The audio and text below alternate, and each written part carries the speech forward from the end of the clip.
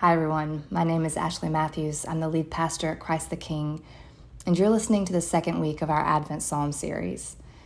Before we begin, just a quick note about the Daily Office. We are using the 2019 edition, which you can find either through our website at ctkfayetteville.org, or we've printed the readings for you in our Sunday bulletin. And also a word of encouragement. It's not too late. Advent isn't over. You didn't miss it. So we can all recommit this week to making room for prayer and reflection. As a church, we're setting aside 30 minutes 3 times a week for 15 minutes of reading, 5 minutes of quiet, and 10 minutes of prayer. This is our way of creating space for the Holy Spirit during this Advent season. And we're glad to have you with us. Today's psalm is Psalm 90. We'll read, and then we'll reflect and pray together. Lord, you have been our dwelling place in all generations. Before the mountains were brought forth, or ever you had formed the earth and the world, from everlasting to everlasting, you are God. You turn us back to dust and say, "Turn back, you mortals. For 1,000 years in your sight are like yesterday when it is past, or like a watch in the night. You sweep them away. They are like a dream, like grass that is renewed in the morning. In the morning it flourishes and is renewed. In the evening it fades and withers. For we are consumed by your anger. By your wrath we are overwhelmed. You have set our iniquities before you, our secret sins in the light of your countenance. For all our days pass away under your wrath. Our years come to an end like a sigh. The days of our life are 70 years, or perhaps 80 if we're strong. Even then, their span is only toil and trouble. They are soon gone, and we fly away. Who considers the power of your anger? Your wrath is as great as the fear that is due to you. So teach us to count our days, that we may gain a wise heart. Turn, O Lord. How long? Have compassion on your servants. Satisfy us in the morning with your steadfast love, so that we may rejoice and be glad all our days. Make us glad for as many days as you have afflicted us, and for as many years as we have seen evil. Let your work be manifest to your children, and your glorious power to their children. Let the favor of the Lord our God be upon us, and prosper for us the work of our hands. O prosper the work of our hands.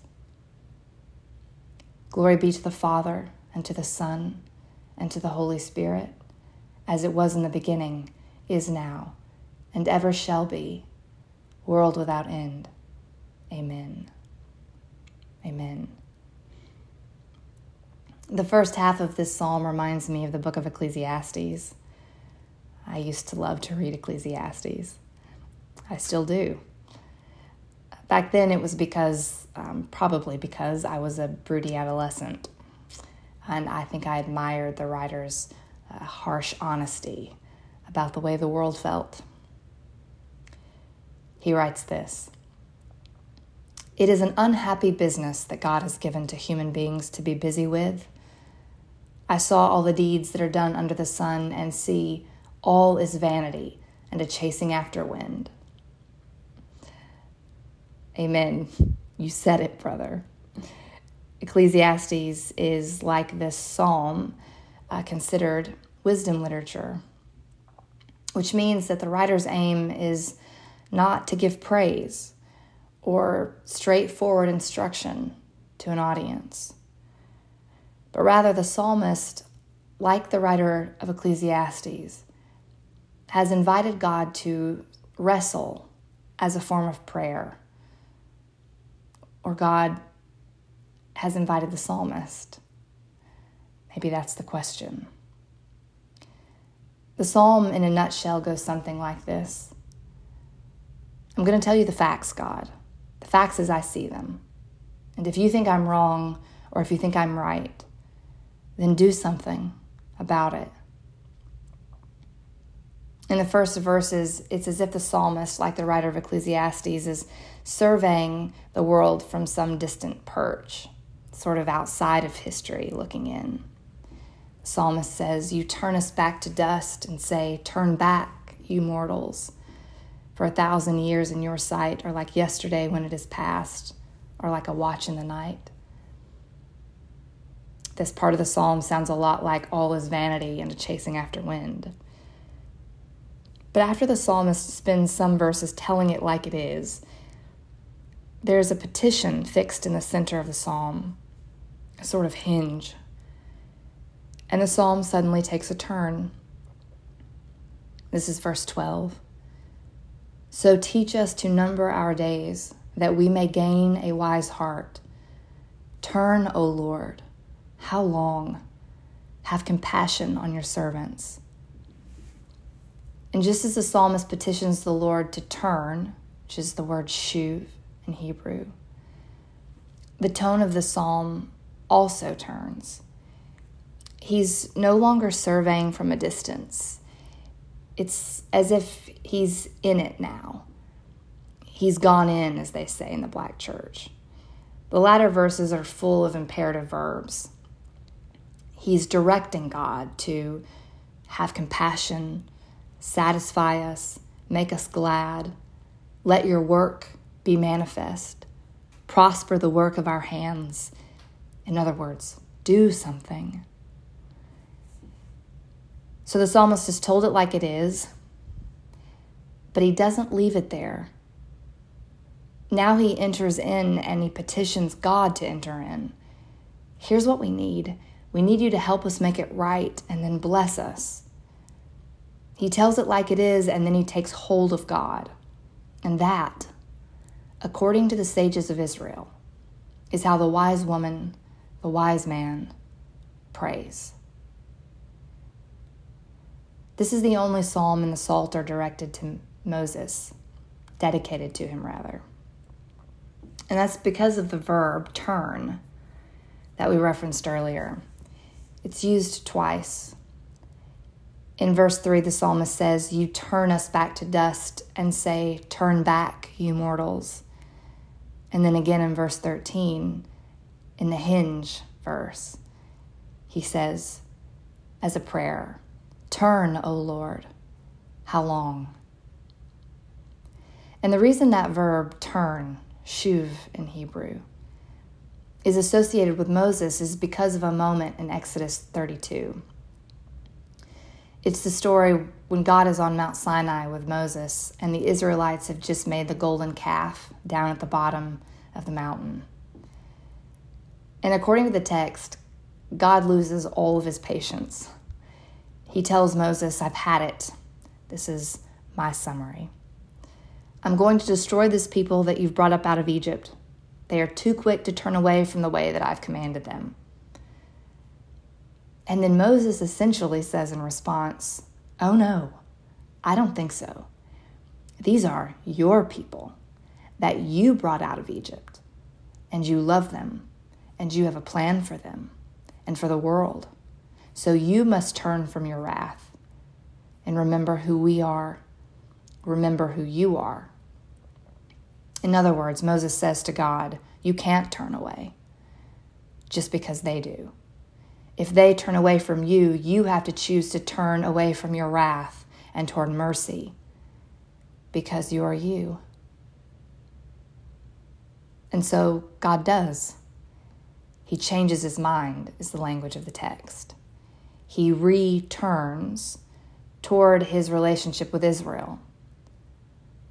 To put it another way, you might say, he repents. When we repent of our sin, we change our minds. We turn from sin and return toward relationship with God. But that's a scandal, heresy, maybe even. God can't sin, so God can't repent. True.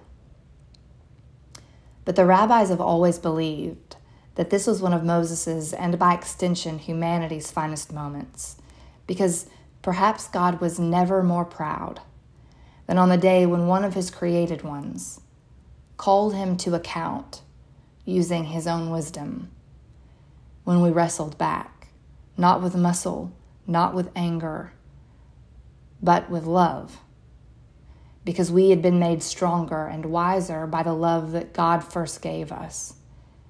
And now we give it back to him. So what's the wisdom of Psalm 90? I think it's in the turn. In the turn from distant surveying and telling it like it is to entering in, like Moses did, like the psalmist does, and choosing to be with people and with God. Prosper the work of our hands. That's the prayer of someone who is working, building, holding, blessing, carrying God's vision, his plan for the world, his love for his people. You can't pray that prayer from a distance.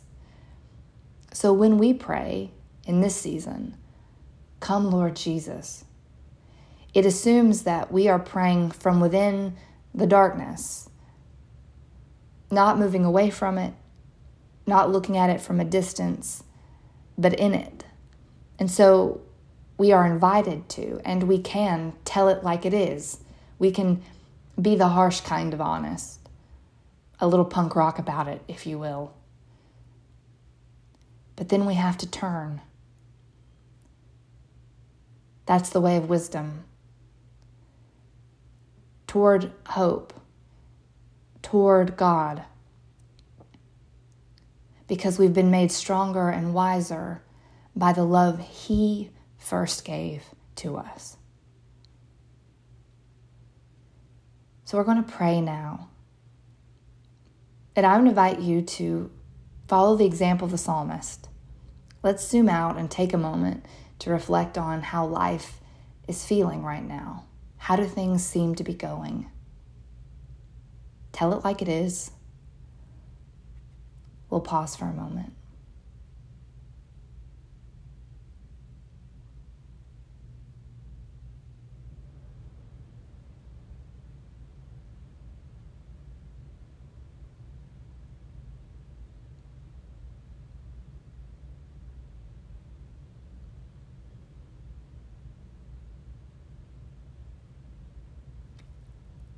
Now we're going to ask God to help us turn. Maybe you need to turn toward forgiveness. Maybe you need to turn toward hope. Maybe you need to return towards faith. Let's ask the Holy Spirit to help us turn.